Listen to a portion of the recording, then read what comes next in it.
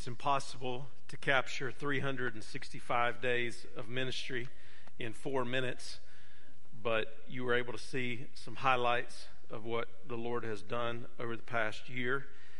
A new year is a fitting time to look back and to see where we've come from, as well as look ahead and see where we're going.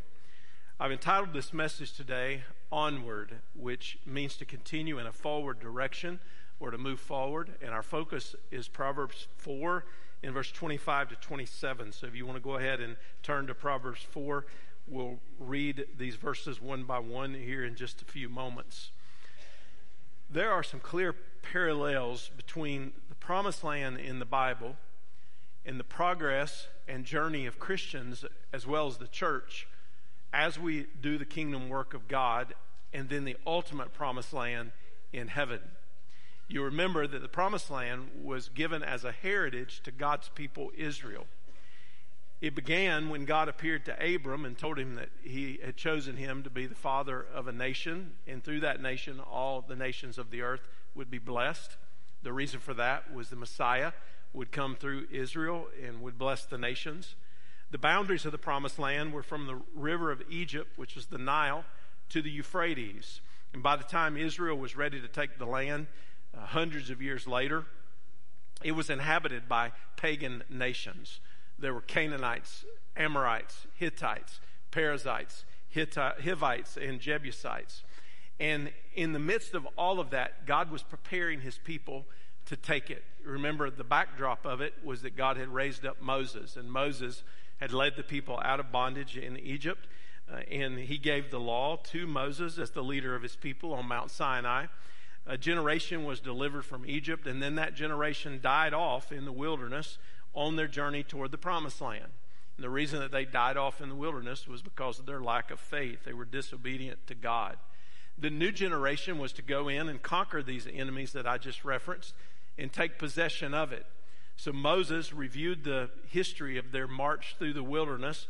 He announced the law to the generation again before they were getting ready to enter into the land. And he delivered the truth to them to prepare them. Coupled with that was Joshua. Joshua was the military leader. He was to lead the actual conquest in Canaan. And God's people were to enter the land and capture the cities. Joshua led them to renew their covenant with the Lord as they were doing that. And this nation of pilgrims who were becoming settlers would not succeed unless they obeyed God.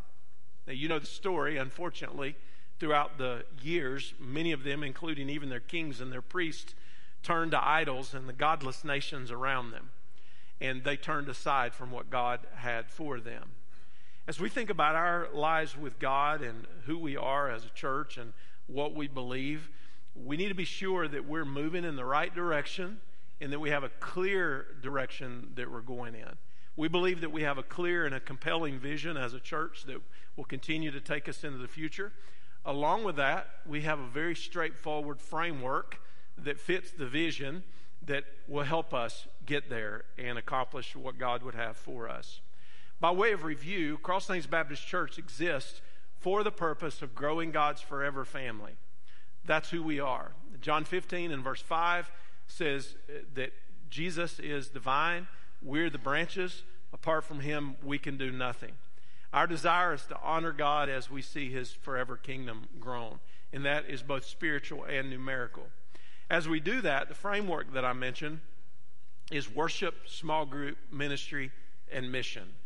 The worship aspect of it is seeing people come to faith in Christ because they can't worship if they don't know him, and then seeing people who know him grow as worshipers in our devotion and dedication to the Lord. We want to live lives of worship, not just when we come together collectively like we are today. Small group is our foundational strategy for reaching people, teaching them the word, and ministering to their needs. And we want you to connect with a Bible fellowship group if you haven't already for those very things.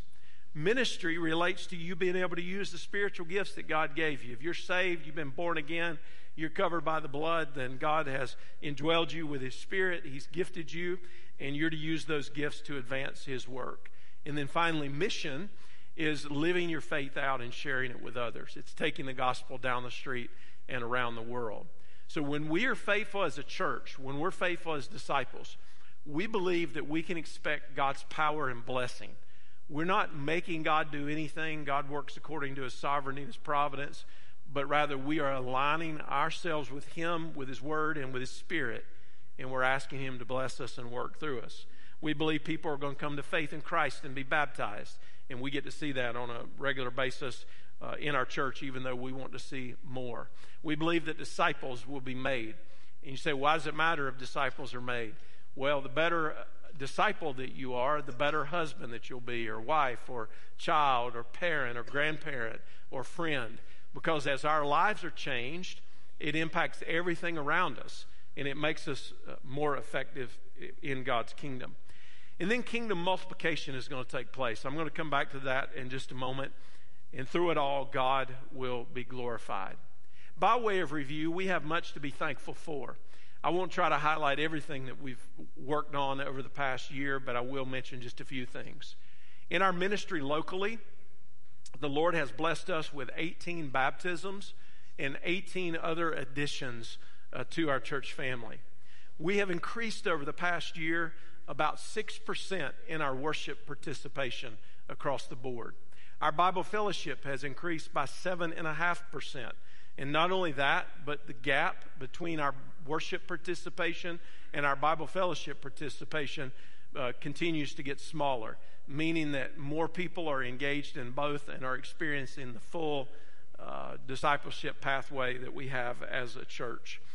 And then financially, as we closed out 2023, we exceeded our projections by 10%, meaning that actual receipts at the end of the year, collectively for the entire year, ended up 10% more than what we projected for the year, or 110% would be another way to say it. And these things have empowered us to do some things that I'm going to mention here in just a moment, especially as it relates to our year-end giving. Each area of our ministries, whether it be adults or students or children, they all saw growth last year. And we were able to see community events and Vacation Bible School and ongoing weekly ministries to families, fellowships, school and community partnerships, and more. Regionally and nationally, our ministry has continued to partner with new church plants. We partnered with and continue to partner with 3 church plants in West Virginia. We're concluding one from this past year, and we partner with 1 church plant in Maryland. An important thing to know about that church when they launch is that the planter will be a 4th generation plant connected to our church. So in other words, we planted a church that is now planting another church. So what we're seeing is generational growth. Now, not nearly as much as we want to. We want to see that far greater than what it is, but it's just a little snapshot of what can happen when God is at work, and that relates to the Maryland plant. And then 1 church plant in Indiana that's among a Spanish-speaking group of people from multiple places, and we've planted another church with that planter as well. Internationally, we currently have partnerships in Peru, in South America. You saw some of the pictures on the screen. Prague in the Czech Republic. We have 2 points of focus in Prague. One is among the International Mission Board work, specifically focusing on Czech peoples. The other is among Eastern European immigrants that are from a number of different nations who are in a different part of the city who have planted a church, and we've been partnering with them due to some connections that we have from the past. In Moldova, we're in both the north and the south of the country. That's in Eastern Europe, where we've been since 2007.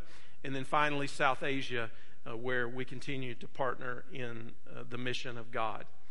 Now, back to that outstanding year-end giving. Through that year-end giving, as Pastor Danny mentioned earlier, we were able to complete the Lottie Moon Christmas offering for international missions. We helped to complete, they will be completing the new sanctuary in one of the villages in Moldova that we've been working with for a while. We're really excited about that. We've already been doing some things, but we're going to help them get across the finish line with the interior. We plugged into a new church plant in Brussels, Belgium, that has a connection to Moldova. And they're already growing greatly and seeing people come to faith, and evangelism's at the center of that movement. It's primarily Eastern European immigrants as well, but the Spirit of God is moving in their midst. And then we have plans for West Virginia church planting, as well as more projects in Moldova in the coming year. And we strengthened our position moving into the 2024 fiscal year. You would also want to know that our church invested, after these special year-end commitments, we invested nearly $500,000 in missions alone, just outside the walls of our church in the past year. And that's because of your generosity. And at the heart of who we are, if you were to ask, what are we about as a people in terms of what it means to grow God's Forever Family? We are about the making of disciples and the multiplying of the work of God in His kingdom. That's what we're about. We want you to grow as a disciple of Jesus. Everything that we do will not only affect you, it's going to affect your kids and your grandkids and hopefully generations to come. And we want to make an impact in your life in that way. And then we want to see that multiplying vision continue to be carried out. And if you want to be part of something that's eternal, something that is beyond the ordinary, this is a good place to be. Over the past 2 decades, we have partnered with 32 new church plants, some as primary sponsor, and then at other varying levels of sponsorship in addition to that. Our prayer is that we would see that grow to more than 50 new church plants that we've been directly engaged with in the coming years, and by God's grace, even go beyond that. None of this would be possible without the power of God and the faithfulness and generosity of His people. So we want to always be mindful that this is a message about what God has done and is doing. Because the moment that we take the credit for it, the moment that we put our stamp on it and say, look what we did, that's when our pride has gotten in the way, and we're going to lose effectiveness because God's not going to compete for His glory. I often say, and I've said this so many times and for so many years, I don't know where it came from. It's not original to me, but I have now claimed it as my own, that God won't let flow to us what we won't let flow through us. As a church, we are a river of God's blessings and not a reservoir. Let me say that again. God won't let flow to us what we won't let flow through us. And we are a river of God's blessing, not a reservoir. So what that means is we have to maintain open hands and generous hearts. And we have to continue to ask the Lord, what is your vision for this church, your church? What do you want your people to be involved in? And what do we want to see happen by God's grace in the years to come? And I'm going to tell you, if we maintain that mindset and we continually humble ourselves before the Lord, then the years ahead are going to be better than the years behind. We're not done yet. We've not peaked. We're moving in the direction that the Lord wants us to move in. We're going to get to be blessed by it and for it because we're a part of the family of God here. And then there are going to be many people in the world that are going to be blessed as well. Now for the balance of our time, let's look in our Bibles at Proverbs 4. This is applicable both to us collectively and to your life individually. You might remember that in Proverbs, Solomon is speaking as a father is to his son. He does something in Proverbs 4 that's a little bit interesting in the application. He broadens the application beyond just the son, and he's recalling, undoubtedly, the lessons that his father had taught him, King David, who was the greatest of the earthly kings. And the emphasis is on wisdom. Why is wisdom important? Because wisdom is the main thing. Wisdom is the emphasis here. And we're to love and to value and to honor wisdom because it brings honor and glory. But then the path with wisdom is contrasted with the path of wickedness. So the path of wisdom, if you will, is like the shining of the sun. It's bright and it's evident. But the path of wickedness, or the way of wickedness, is like the darkness. You can't see. It's murky. It's confusing. You might end up somewhere that you didn't want to end up. In Proverbs 4, in verse 20 to 27, he makes mention of the body at least 11 times. Eyes, feet, heart, flesh, lips, eyelids. We can dedicate every part of our being to the wisdom of God in our lives. Now, the heart of it is of particular importance, and it's to be guarded carefully. The Bible warns, after all, of avoiding a double heart, of being sure that you don't have a hard heart, of making sure that you don't have a proud heart, or an unbelieving heart, or a cold heart, or an unclean heart. And we need to be sure that we have a clear idea of the direction the Lord would want us to go in, so that we can not only reach the destination, but enjoy the journey along the way.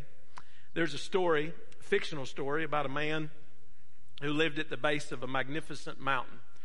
He wanted to go up to the top of this mountain, but he had never been before. It was nearby where he lived. Now, I want you to think about a significant mountain, not just a hill that you might climb in your backyard sometime on a Saturday afternoon. One morning, fueled by his curiosity and his determination, and having made preparations, he begins his trek up the mountain. The ascent begins with a winding trail through the trees. The canopy widens. It reveals vistas of picturesque valleys below with the clouds settled in upon it. But it was a treacherous path. The weather had grown unpredictable, and he was tired. So along the way, he runs into a wise old mountaineer who shared words of guidance and assistance. Suddenly, the air begins to grow thin, the wind picks up, and then finally, after an arduous journey, he would reach the summit of the mountain, and the sun would have a golden glow. And he realized in that moment that the essence of his climb was not merely making it to the summit. The essence of his climb was to enjoy and to experience the journey that got him there. The difficulties, the good things, the hardships, as well as the joyful experiences. Now, we can draw some principles from this story, as well as this metaphor of the promised land, once again about the Christian life. Now, we know as Christians that the ultimate destination is heaven. And I'd say most people, if they believe in heaven, want to go to heaven because they know that it's a good idea and it's a pleasant place. But maybe their vision of it is smaller than what the biblical vision of it is. And sometimes we get so focused on that, and we get caught up in the pitfalls and the obstacles and the dangers along the way in this life, that we kind of lose sight of the direction that we're going in. And I'm here to remind you today that God is at work in your life and mine and in His church right now. He's taking us on a journey and in a direction. And if we're in Christ, we are going to make it safely home. We're going to be together in heaven someday around the throne of God because of what Jesus has done. And in the meantime, we want to run our races well. And we want to continue onward in a way that honors the Lord. So how do we do that? Well, first of all, fix your gaze straight ahead. Look now at verse 25 of Proverbs 4. Let your eyes look forward. Fix your gaze straight ahead. Now, I believe this indicates a clear direction. We are so overwhelmed in this age that we live in that sometimes it is very difficult to fix our gaze straight ahead on anything. We have all these things coming at us constantly through the media and through electronics and technology and life and people, and it's just a bombardment of distraction sometimes. And they've done a lot of studies to try to look at how much time people lose at work on being distracted. We probably would not want a study of ourselves done in that regard. But at any rate, they also done studies about when people get interrupted, how long does it take them to get back on task? And in every study, it shows that when you get distracted, you're off focus of what you're trying to do, it's going to take you a good amount of time to get back to what you were actually doing and to have a good focus on it. Here, we're told that we're to fix our gaze straight ahead. And the word fix comes from a word that means to concentrate your gaze. So I think we can almost think about it like a stare. So if I were to pick a point in the room and just stare, then I would be fixing my gaze. You'd be fixing your gaze on something. That's what's indicated here. Kind of like a track coach telling a runner that when the sound goes off to start, you run and you don't look around. You keep your eyes fixed forward and you keep on running toward the finish line. Now, we know by way of cautionary tales some experiences in the Bible where people lost focus, or they were tempted to take their focus off of what was good to focus on something else. In fact, you don't have to go very far in the Bible to find an example like that. Adam and Eve would be an example. In Genesis, Eve sinned when her eyes were distracted from what God had said. And the Bible says that she saw that the tree that God had placed off limits was good for food, and that it was a delight to the eyes, and that the tree was to be desired to make one wise. And you know what she did? She took part of that forbidden fruit and she ate it. And when we look at the wrong things, it can distract us from the right things. Listen to what Hebrews chapter 12 and verse 1 and 2 says in the New Testament. Therefore, since we also have such a large cloud of witnesses surrounding us, let us lay aside every hindrance that the sin that so easily ensnares us. Let us run with endurance the race that lies before us, keeping our eyes on Jesus. And it says, the pioneer or the author and the perfecter of our faith. For the joy that lay before him, he endured the cross, despised the shame, and sat down at the right hand of the throne of God. Now, I've always been intrigued by this great cloud of witnesses surrounding us. And I think it's important to understand the context here, because in Hebrews chapter 12, he's referring to this great cloud of witnesses. But if you remember the chapter before, in Hebrews chapter 11, what's it about? It's about the hall of fame of the faith. So he tells us all these people, these are the terrifically difficult things that all these people experienced in their lives. And they didn't even see what it was that they were hoping for, but they continued on. And then he turns here in Hebrews 12 and he says, listen, you need to keep your eyes fixed on Jesus. If you want to be like those people who bear witness to us of all that God can do, then you need to be like them, and you need to fix your eyes on the hope. You need to fix your eyes on the promise. And whether these witnesses are described here are intended to be like witnesses who are looking and seeing what's going on, or witnesses who has provided us a testimony, which I think is probably more likely in context. Either way, these are faithful people. And the writer of Hebrews says, look to Jesus if you want to be faithful. Fix your eyes on him in a sustained way, because he's the motivation to keep you in the race. So think about it this way. Faith is what we need to be able to endure. And Jesus is the ultimate example of endurance. He's the one. He shows us the way. And we're warned here to lay aside every hindrance and the sin that ensnares us. I thought about a mission trip that I went on. It's actually the very first international mission trip that I'd ever gone on. It's some 25 years ago now. But it's a good memory, a good thought about having that experience while I was in seminary. And I had never been, so I didn't really know how to prepare for international travel. I'd never been anywhere internationally. I mean, I came from the country, and nobody gave good instructions, so I'm just bringing everything I possibly can that I might need. And we got on the airplane. We flew to what our city was that we were going to be getting on the bus, and then we got on the bus, and we drove down into the north-central part of Mexico in a place called Piedras Negras. Well, what they failed to tell us was when we landed at the airport in San Antonio and then got on this big bus with all these people from the seminary, when we got to the border area of where we were going to cross and go do mission for the week, you had to stop a considerable distance from where the other bus actually was.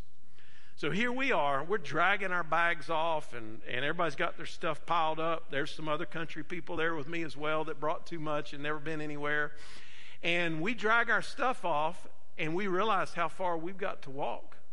And all of a sudden, we pick those bags up, and we just start walking. I'm sure we look like penguins walking down through there with the weight on either side, but we did get there. Now, you know what would have been helpful for me? Just to cast aside about half of what I was carrying. Just get rid of it. It'd have been a lot easier on my arms and a lot easier on me getting across the border to where we were going to serve on mission for the week. And that's an image of how we collect things in life that are ensnaring to us. Weight that is unnecessary baggage. Think about athletics. Athletes wear only what is necessary for competition. In whatever the particular sport is, they don't want to be hindered or ensnared. So what do? They wear what is fitting for that particular sport because they want to be able to compete in the sport. And so it is as we run this race of endurance that lies before us. And I believe that the importance of endurance cannot be minimized because there's a big difference. If somebody told you that you were going to run a race this afternoon, you say, okay, I can try at least. And then they told you you're going to run either 100 meters or you're going to run a marathon. And you don't know which one it is till you get to the starting line. Well, you'd be overwhelmed because you're thinking, I didn't prepare for a marathon. I'm not ready for this. I can't run that far. I might be able to make the 100 meters, but I'm not going to make it that far. And if you know how long it's going to be, it changes your perspective. So let me make an application point to this. If somebody told you that the Christian life is easy, they lied to you. And the reason that I'm saying that they lied to you is because we live in a sin-fallen world. And yeah, we're going to get to heaven in the presence of God, but it's going to be through many dangers, toils, and snares. That's how we're going to get there. And we need to understand that this is a spiritual marathon that we're running. And sometimes we just need somebody to look at us and tell us, you're going to make it.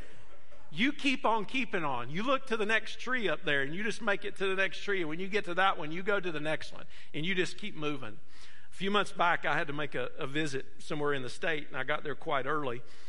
And I had some extra time, so I thought, well, I'm going to get out and get a little walk here, and decided to do that. So I start down this trail, and it's only about 45 minutes one way, and then, of course, about the same amount coming back. Not a lot of elevation change, and it was just a stroll for the afternoon. So I got down to where I was going, looked at the beautiful vista, took a few pictures, and I started back. Well, I got it just a little ways from my start back, and this older lady rounds the corner, and she was struggling. I'm going to tell you, she was sweating, she was breathing kind of hard, and she looks at me holding onto the tree, and she says, how much further is it? And I said, well, I got good news for you. It's just around the bend. It's less than 5 minutes at a normal pace. And she leaned up against that tree, and she said, oh, thank goodness, thank goodness. And she continued on. Now, if I'd have stood there and told her, it's probably about 3 more miles up there, she would have turned around, I'm certain, and gone back to where she came from. So maybe today I'm just here. This is the part of the sermon that you need to hear. And the part of the sermon that you need to hear, if you're tired and you're weary and you don't know for sure which direction to go and you're stressed out about life, keep moving forward. It's just a little bit further. Just keep moving forward. And God will be with you, and His grace will sustain you. T. Marsh wrote this on the fullness that is in Christ. He said, in Christ there is peace, therefore trust Him. There is life, therefore abide in Him. There is blessing, therefore delight in Him. There is light, therefore follow Him. There is power, therefore wait on Him. There is truth, therefore learn from Him. There is grace, therefore receive from Him. There is joy, therefore rejoice in Him. There is strength, therefore lean on Him, because everything we need will be found in Christ. So the wise person is going to strive to refuse to be distracted. And the goal is to finish the race. And to finish the race, we need to set our attention on Jesus. Now I refer from time to time to John Bunyan's Pilgrim's Progress, and in it, in one particular part in it, Christian and faithful have to go through Vanity Fair, where they're offered all sorts of vanity. Christians and faithful's response is instructive for us. Here's what they said. These pilgrims set very light by all their ways. They cared not so much as to look upon them, and if they called upon them to buy, they would put their fingers in their ears and cry, turn away mine eyes from beholding vanity, and look upwards, signifying that their trade and their traffic was in heaven. That's what we've got to learn to do as well. May we as pilgrims, like those in Vanity Fair and those in Vanity Town, practice a heavenward look and keep our eyes fixed on Jesus. Now, let me give you a word of warning here. There are a lot of things that you could focus on in your life that might be good. They're not inherently evil, but they're not the right things for you. They're not God's will for your life. In the same way, there are a lot of good things that we could focus on as a church that would be good, but they might not be what we need to be doing at the moment. So the question must continually be asked, what do we do that is distinctive of being a Christian church, driven by the Word, empowered by the Spirit, that is non-negotiable? Like what characterizes who we are and primarily what we're to be about as a church? And then we got to be able to say no to a lot of extraneous things that aren't helpful for the mission. And sometimes saying no is painful. Sometimes quitting certain things that we're doing that we've done in the past is not always easy because we don't like change. But we have to change and prune and grow and shape and be sure that we're in a position where the Lord is doing those things in our lives. Fix your gaze straight ahead. We need a clear direction. And then secondly, carefully consider the path. Look now at verse 26. Carefully consider the path for your feet, and all your ways will be established. The first point emphasizes a clear direction. This point emphasizes an intentional purpose. What is God's purpose for your life?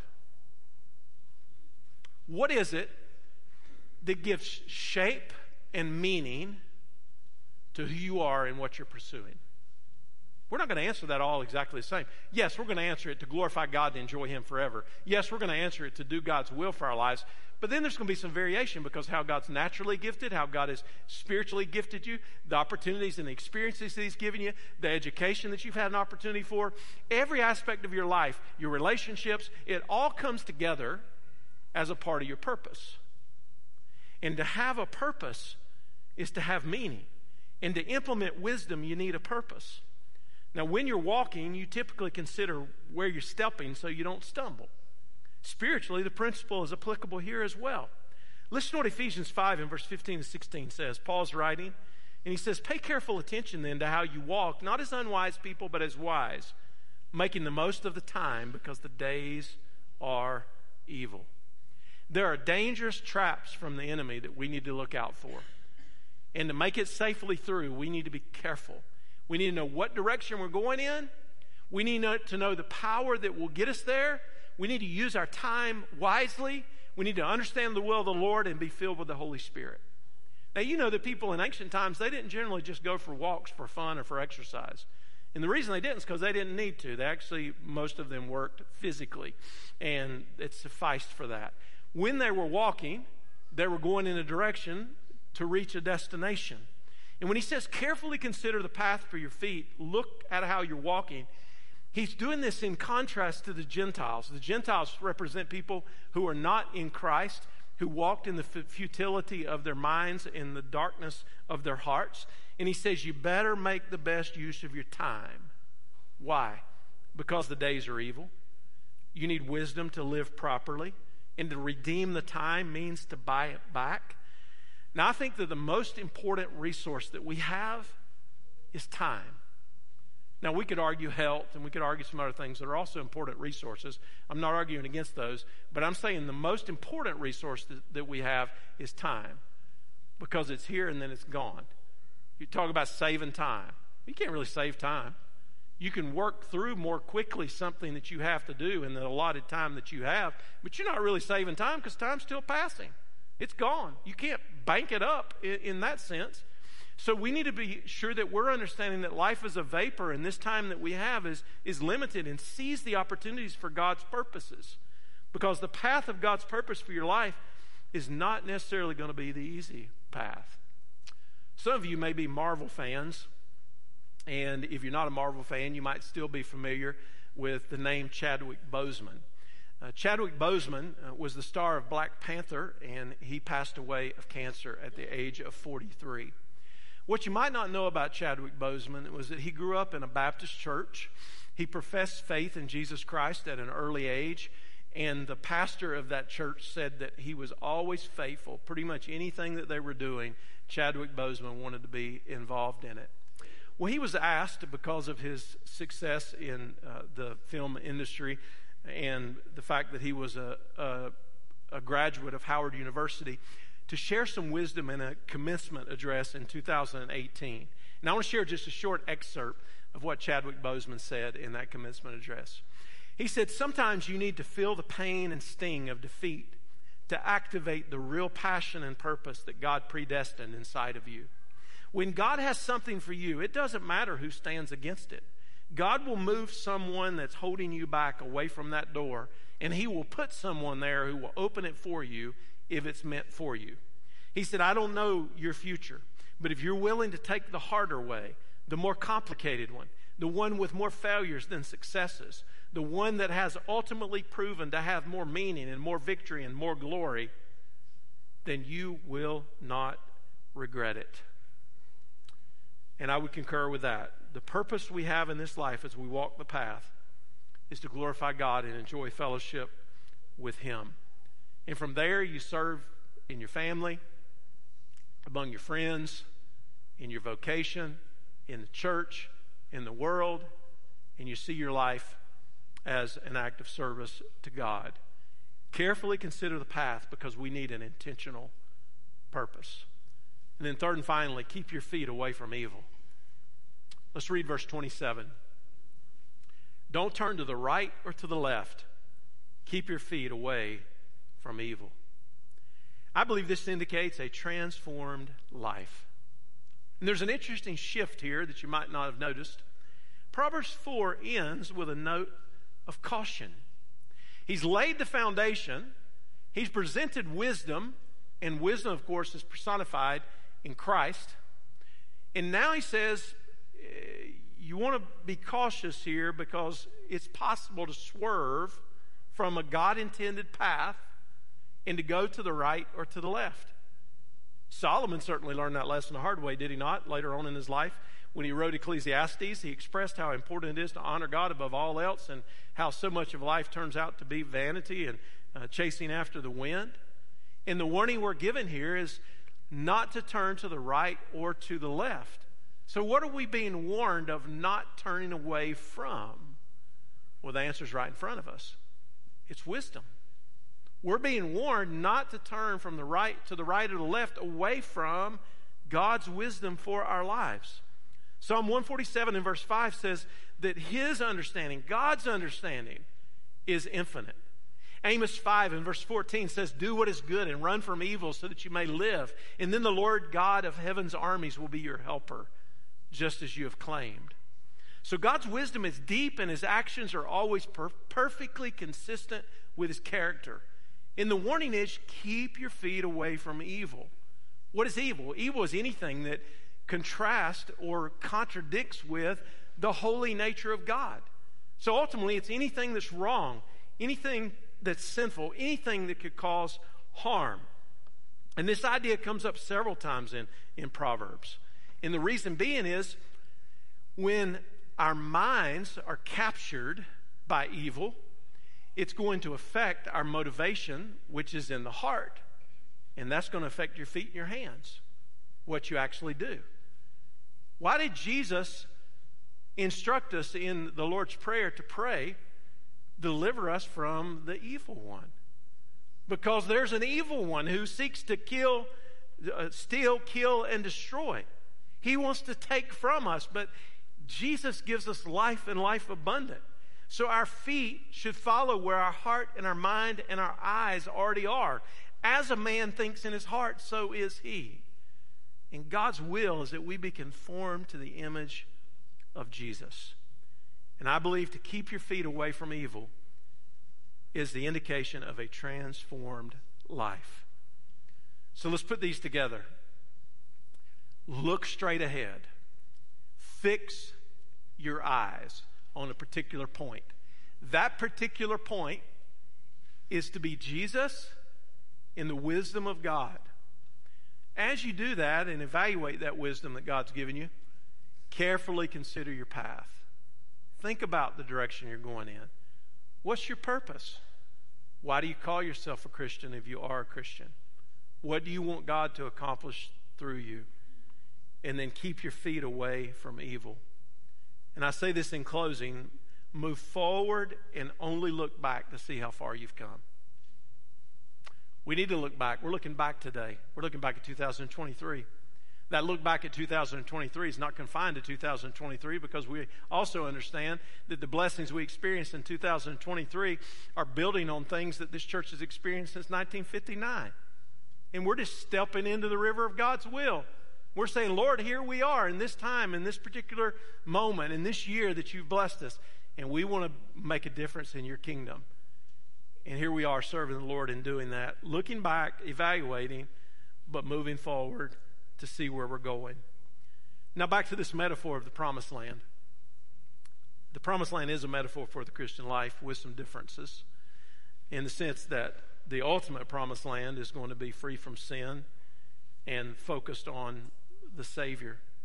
Here in just a moment, I'm going to pray, and after I pray, we're going to sing an old song entitled "On Jordan's Stormy Banks I Stand," or you might know it as "I am bound for the promised land. Who will come and go with me? For I am bound for the promised land." Let's bow our heads together.